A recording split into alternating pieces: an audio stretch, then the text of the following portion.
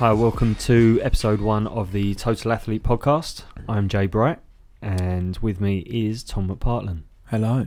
Should we introduce ourselves a little bit since this is episode 1? Yeah. I'm Tom. I co-own Lift Off CrossFit at Boxing Bishop Stortford in the UK, and I'm a head coach there. I also own the Athlete System, which is a programming company based around individualised programming for the sport of fitness. What about yourself? I own a clothing company called Woodable, and I'm also an Athlete System athlete. Tom is my coach. Mm-hmm. So in episode 1, we're going to be talking about the upcoming Open. We've got 22 days, so 22 days until 22 days, yeah. So just over 3 weeks until the Open now. Woo. I think we should touch on the training leading up to the Open. Yeah. What we should be doing. Yep. What we should have already been doing. I think that's a big point to make is what have you done for the last year? If you've just done random workouts, you haven't really been on point with your nutrition or your training, and now you've just decided, I fancy giving the Open a go. That's cool, but be aware you're probably not going to get the best performance out of yourself, and there's not a huge amount you can do at this point for that. It's probably a little late in the day, really, to be thinking about putting your all into the Open. You should have been preparing since this time last year. If you want to place well and sort of like reach your personal potential, yeah, for sure. I think what we need to think about is that over the last sort of 8 to 12 months, you need to have been building up quite a bit of volume, because the Open is very volume based. Yep. It's also very intense. In terms of psychologically and physically, and so building up a buffer to that is really important. So building up a great aerobic capacity and mixed modal work, and really that takes years to build, but certainly if you've been working on it over the last year, it's going to make a big difference. And also a lot of muscular endurance work, and within that it is an ability for your joints to be able to withstand the amount of work that they're going to be put through in the Open. So doing that, and then as we approach the Open, as we get closer, so the last sort of like 8 weeks or so, the intensity levels go up significantly in terms of the training that you're doing, and we move from less structure towards more chaos to replicate the sport itself. Are we going to be tapering leading up to the workouts? Yeah, definitely. So for my athletes, I'll be tapering them about a week to 10 days out from the Open, depending on the athlete, how much they can sort of like withstand, because really all of that hard work. So right now we're really in what I've taken this phrase from James Fitzgerald, the shitty shit phase, where they're really doing the horrible stuff of CrossFit. It's a lot of engine work at the moment, isn't it? And it's lactic work on top of that, and a lot of replication of what they're going to be doing in the Open sort of workouts, those sort of like 5 to 15 minute AMRAPs of pushing very hard. Safe to say that all the 1 rep maxes are out the window at the moment. Well, actually, no. In terms of the strength work, actually, a lot of that is based around intensity, and so doing heavy singles, heavy doubles, and the reason for that is because we want to keep our central nervous system really firing and make sure that is peaked as well. Because whilst there might not be a heavy workout in the Open, you don't know that. It's a possibility. Yeah. It's happened before. And your central nervous system, it's not just about strength, it works for the aerobic system as well. So we need to keep the central nervous system highly trained. And so, yeah, that's going to leave you quite fatigued. So you need to deload coming out of that before the Open. And then hopefully you will peak. And that's why it's called peaking, because you go up and then you come down, then you go up. Peaks and troughs. Peak for the Open, yeah. Okay, so looking at previous workouts, it's kind of widely thought that if you've got a good engine, it's just going to carry you through the Open. If we look at, so last year's 16.2, we've got the toes to bar, double unders, squat clean workout. Yep. Do you want to touch on that? What you think an athlete needs to be doing for that workout? For that workout, I mean, that was the heaviest workout last year. That was the heavy one, because there is generally a heavier workout. Obviously, 2 years ago it was the max clean and jerk, and other than that, it's normally been some form of ladder where the weight increases, and that's what it was last year. Yeah, I mean, it depends on the athlete there. It's completely individualised. So if we take two athletes, take an elite high-level athlete or close to high-level athlete who has the strength to do all of the barbells in that. So we've got an athlete that cleans 150. Yeah, so they can easily do a 120 clean. Yeah. I think it was 120 last for Europeans, 120 kilos. and then athlete B, who actually their max clean is like 105. Okay. Say you've got an athlete with a max clean of 120. Yes. They're not really going to be hitting that on the day, are you? So that's it. So for the athlete who's got the max clean, if they've got a big enough aerobic system or enough aerobic capacity to get there and then be able to do the cleans, that's good for them. Okay. It's probably worth touching upon the person who cleans the one. He might not be the strongest, cleans 120, still a decent amount, but got a very good engine. In comparison to the guy who's basically a weightlifter, cleans the 150. He's not going to get there. He's not going to get there, is he? Yeah. And so that's why it's so individual. You can't say, okay, yeah, this is a strength workout or this is a conditioning workout, because for different athletes it's completely different. Because what about the athlete who's got a 150 max clean but they've also got like a 630 2k row? That's a pretty decent aerobic power output there, and so they're probably going to be able to sustain it. But what if they've got really, really poor local muscular endurance and their grip blows up, and so they start failing double unders and toes to bar? We've seen that before as well. Yeah. And so there's so much that goes into this, and really getting under the hood of that is it's actually very difficult to sort of really pinpoint what the limiters are for a certain person. But I think it's fair to say that for that workout, 16.2, you need to have certain levels of absolute strength, because if you can't clean more than 100 kilos, you ain't getting past the third round. Exactly. So it doesn't matter how fit you are, you've got to be able to get past that third round. So you've got to have a certain amount of absolute strength. So you do work on that throughout the year, especially if it's a weakness for you. So let's predict the movements that are going to come up. We know that as a general rule of thumb, you're going to have a toes to bar. So there's certain movements that tend to come up every year. Some form of pull-up. Yep. Although last year there was no chest to bars. Muscle up now? Yeah, there's been a muscle up every year? Pretty much, I think. I haven't got anything in front of me, but it's consistent. So last year they took out ring muscle ups and replaced it with bar muscle ups. I don't see them not having muscle ups. They've introduced handstand push ups, and I think potentially we could see strict. Potentially, yeah. We're running out of movements really that you can do in a box. Yeah, and without specialists. They've got to think about what's easy to judge, because I don't see strict muscle ups coming up, because it's the judging guidelines are just so hard to enforce, and I think that would cause lots of issues. But strict handstand push ups, that's pretty easy to judge. Their knees have got to stay locked out. Yeah, it's pretty easy to judge. But remember the trouble we had, was it last year with the handstand push ups? The standard of the handstand Josh Bridges. Yeah. Getting a bit pissed off with that. Yeah. But the thing is, there's always going to be difficulties with standards, because it's so hard to enforce when people aren't actually there in the boxes. Videos and the angle's not great. That was again Josh Bridges on the deadlift. Yeah, and it causes so much controversy, and it's easy to get caught up in that. I know I do. That's not fair. Like, he's doing this and that, and you see certain videos. And remember OPEX last year using the smaller plates. Smaller plates. And it causes the other thing was the bar, the women's bar, 15 kilo bars. Yeah, and I know there's a few comments flying around. Sometimes the rules need to be made a little bit more clear, I think. Yeah. And then these things come up, and it becomes an issue, and then it's clarified. Yeah. But sometimes the way it's dealt with isn't the best by the athletes and by CrossFit HQ, in my opinion. But we're not going to see things this year like assault bike. Really, it's a possibility. You don't know. But you got to think, how many boxes have got assault bikes? Yeah. Although Castro's put up that post about dumbbells. We don't have dumbbells. No. We can't afford them. Turkish get-ups with Brookings. Turkish get-ups. Yeah. We can't afford them either. I see. Like, with the dumbbells, really. I think there's a lot of gyms that don't have dumbbells. The bigger ones all have big racks of dumbbells, but for us to buy a rack of dumbbells would be completely impractical, because in a class you'd have one set of 10s and one set of 12s, So what about how do you scale that? So kettlebells are more widely. Yeah, kettlebells are more widely available. Plus, you only really need one, whereas a dumbbell, you've got to buy a pair. Yeah, exactly.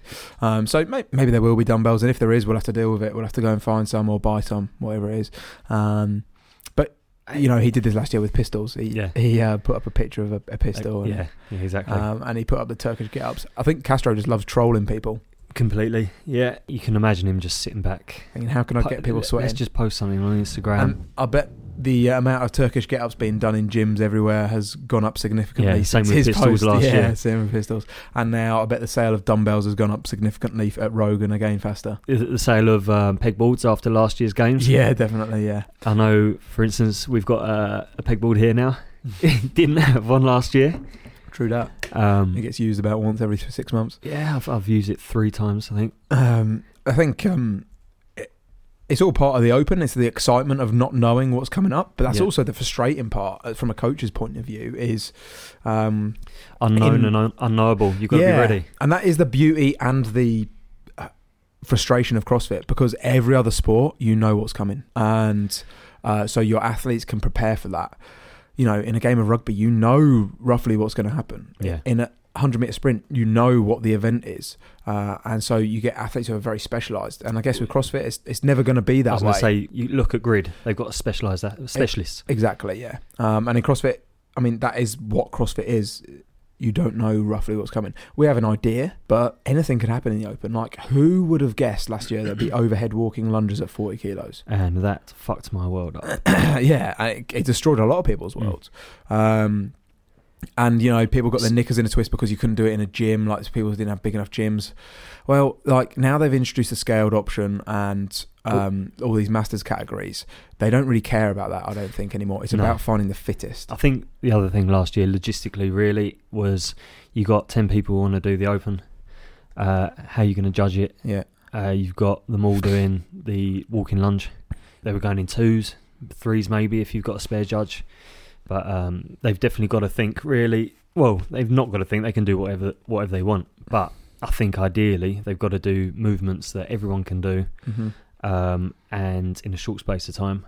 I don't think they're too fussed about that. And you know what? Like, they're the ones who have the monopoly over this sport at the moment. They are the ones who created it, and so they can pretty much do what they want for now. Who knows what the future holds? But you've got your big competitions though coming up, like Wodapalooza. Yeah, last year there's big like Dubai Fitness and Wodapalooza. I just don't ever think they're going to rival the Open. Maybe in the future at some point, but I don't see it in the near future. Not in the next 5 years. Or rival the games. Wodapalooza's a huge festival now. It's a huge festival, but in terms of the people still talk about, are you a games athlete? Yeah, that's what counts. Yeah, it's at not the moment, but are you a Wodapalooza athlete, or did you go to Dubai Fitness? Oh, you games athlete?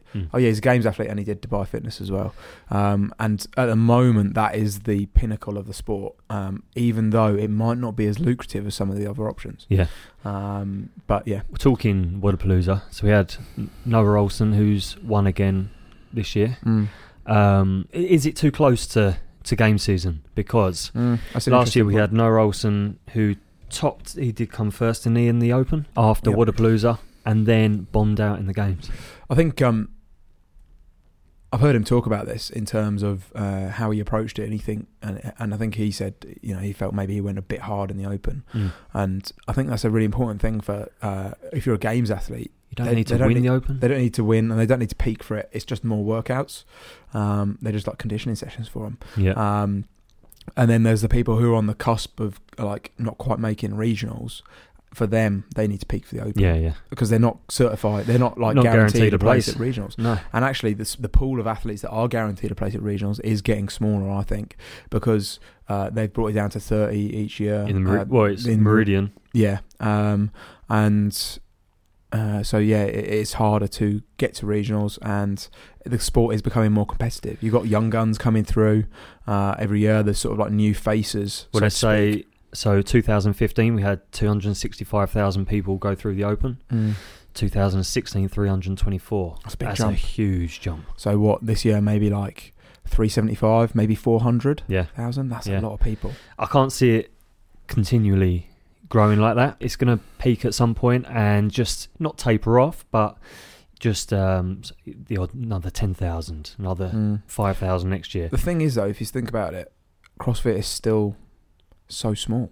It's a young sport. It seems massive to us because we're involved in it, and we're like it's our lives, like it dominates our lives. Yeah. But for Joe Bloggs on the street, I think certainly in Europe at the moment, still it's just not that big. And so I still think it's got a lot of growing to do. I think in Europe it is growing. Yeah, it's growing, but it's still got a lot more. I mean, in comparison to, I would say with the Dotters and all the names now seem to be coming from Europe. I think that's helping it to grow in this area even more. That's what I mean, though. Like, I don't see the peak of participation in the Open coming anytime soon. I see it growing for a long period. It's worth saying, like, I'm not doing the Open this year because it's not my goal. My goal is to peak for competitions later in the year. I've been in the Open previous years, but are there going to be people like me now that the Open's not as important? Well, I think if you know you're not going to like the games. Yeah, I think as it gets harder to get to regionals, people are more realistic about where they're going to place in the Open, and every year it becomes harder to get to that next level in the sport, and so people need to be realistic about their goals. Do they want to do the Open to go to regionals, or are they doing the Open just to see how far they can push themselves? In which case, that's fine. But if they are just doing the Open for the sake of doing the Open, do they want to do other competitions? If you want to go to the French Throwdown, or you want to do the European Championships later in the year, and that's your big aim, why don't you peak for that? Why are you doing the Open? Because actually the Open, to do well in the Open, it requires a huge amount of work. It's also very stressful on the body and psychologically, and so you're sort of taking away from your training.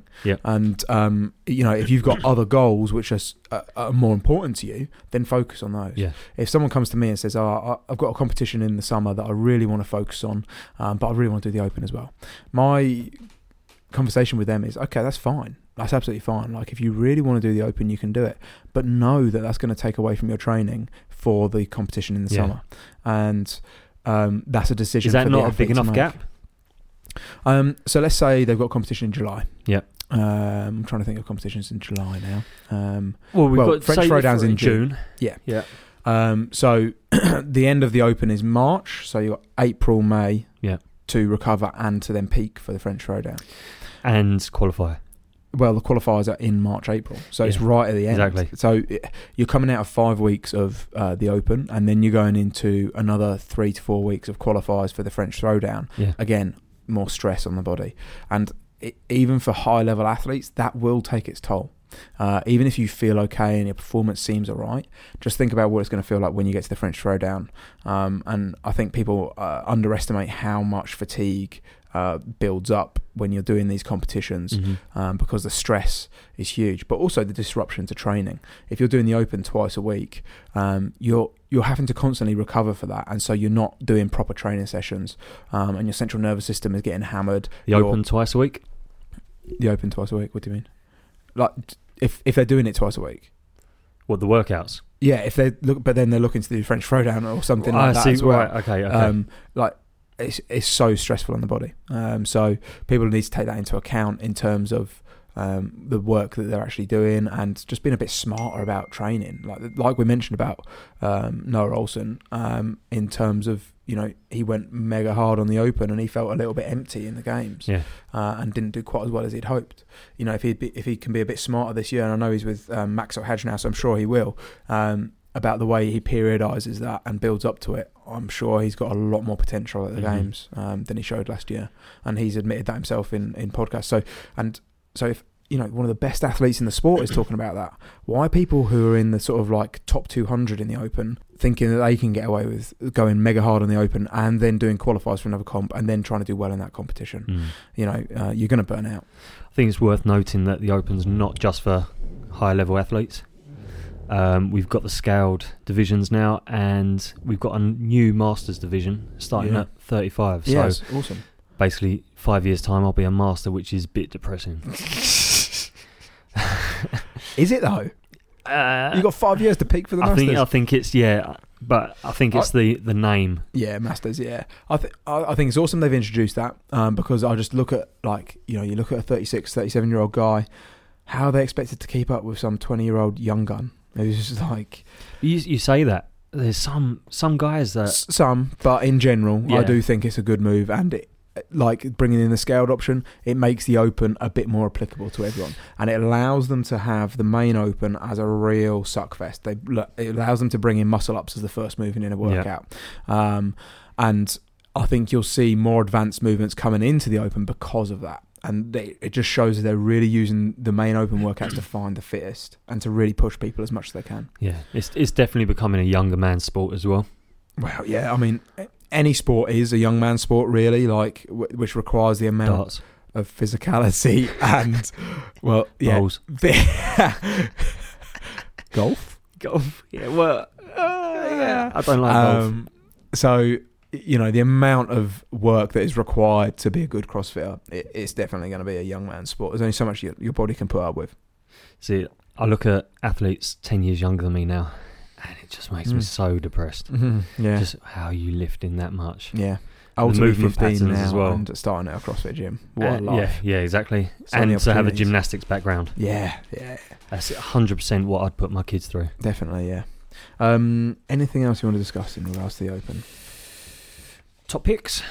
Who do you reckon is going to do well? I'll tell you who I'd like to see. I'd just like to see where they're at this year is Jamie Green, who she won it for the women's last year. Yeah. CrossFit Yaz, but went team. Yeah. I'd like to see what she does this year. Yeah. I don't know her circumstances if she's actually... I presume she's competing, but it'd be nice to see where she's at in comparison to last year. Is she good enough again to do it? Yeah. It's going to be interesting to see from a UK perspective how JST do. They've gone team. They've got, Steve Fawcett, who's been to the games. Sorry, not games. Yeah. So hopefully they'll do well for UK because we haven't had a team qualified for the games, have we? Someone will pull us up on that, but not that I can remember. Yeah, feel free to let us know if you have. So, yeah. Anyone else you think it'd be good to keep an eye on? Even if they're already a high rated athlete? No, do you know what? I hate making predictions, so I'm going to stay away from naming any names on there. Yeah. I know there's definitely some... it's going to sound really bad. Definitely some women I want to keep an eye on, but there are a lot of high-level European I think it's athletes. really interesting to see how Sarah does this year, because obviously she was very close to winning. She's not with Singleton anymore? I'm not sure. But I know she's been working on nutrition and stuff. But Katrin looks like she's doing really well. Yeah, see her with Ben Bergeron all the time. Yeah, and Annie's going hard. Like and obviously there's a lot of other females, but in terms of the European females, it is very competitive. It's going to be a stacked group. Yeah, definitely. The pool is getting ever bigger. Yeah, definitely. So yeah, European regionals. I'm looking forward to the female category because that is going to be exciting. We should be there, hopefully. Yeah. Trip to regionals. Nice. Yeah, that'll be good fun. Yeah. Cool, mate. I think that's it, really. That's a wrap. Episode 1 done. Yeah. Feel free to contact us. It'd probably be best to give you my email, which is j@waudible.co.uk. That'll come directly to me because we haven't set up anything else just yet. And apparently I'm admin. You're the tech guy and the admin guy. Yeah, if this podcast sounds absolute crap. Right, okay. We'll catch you in episode 2. Yeah, laters, guys. Cheers.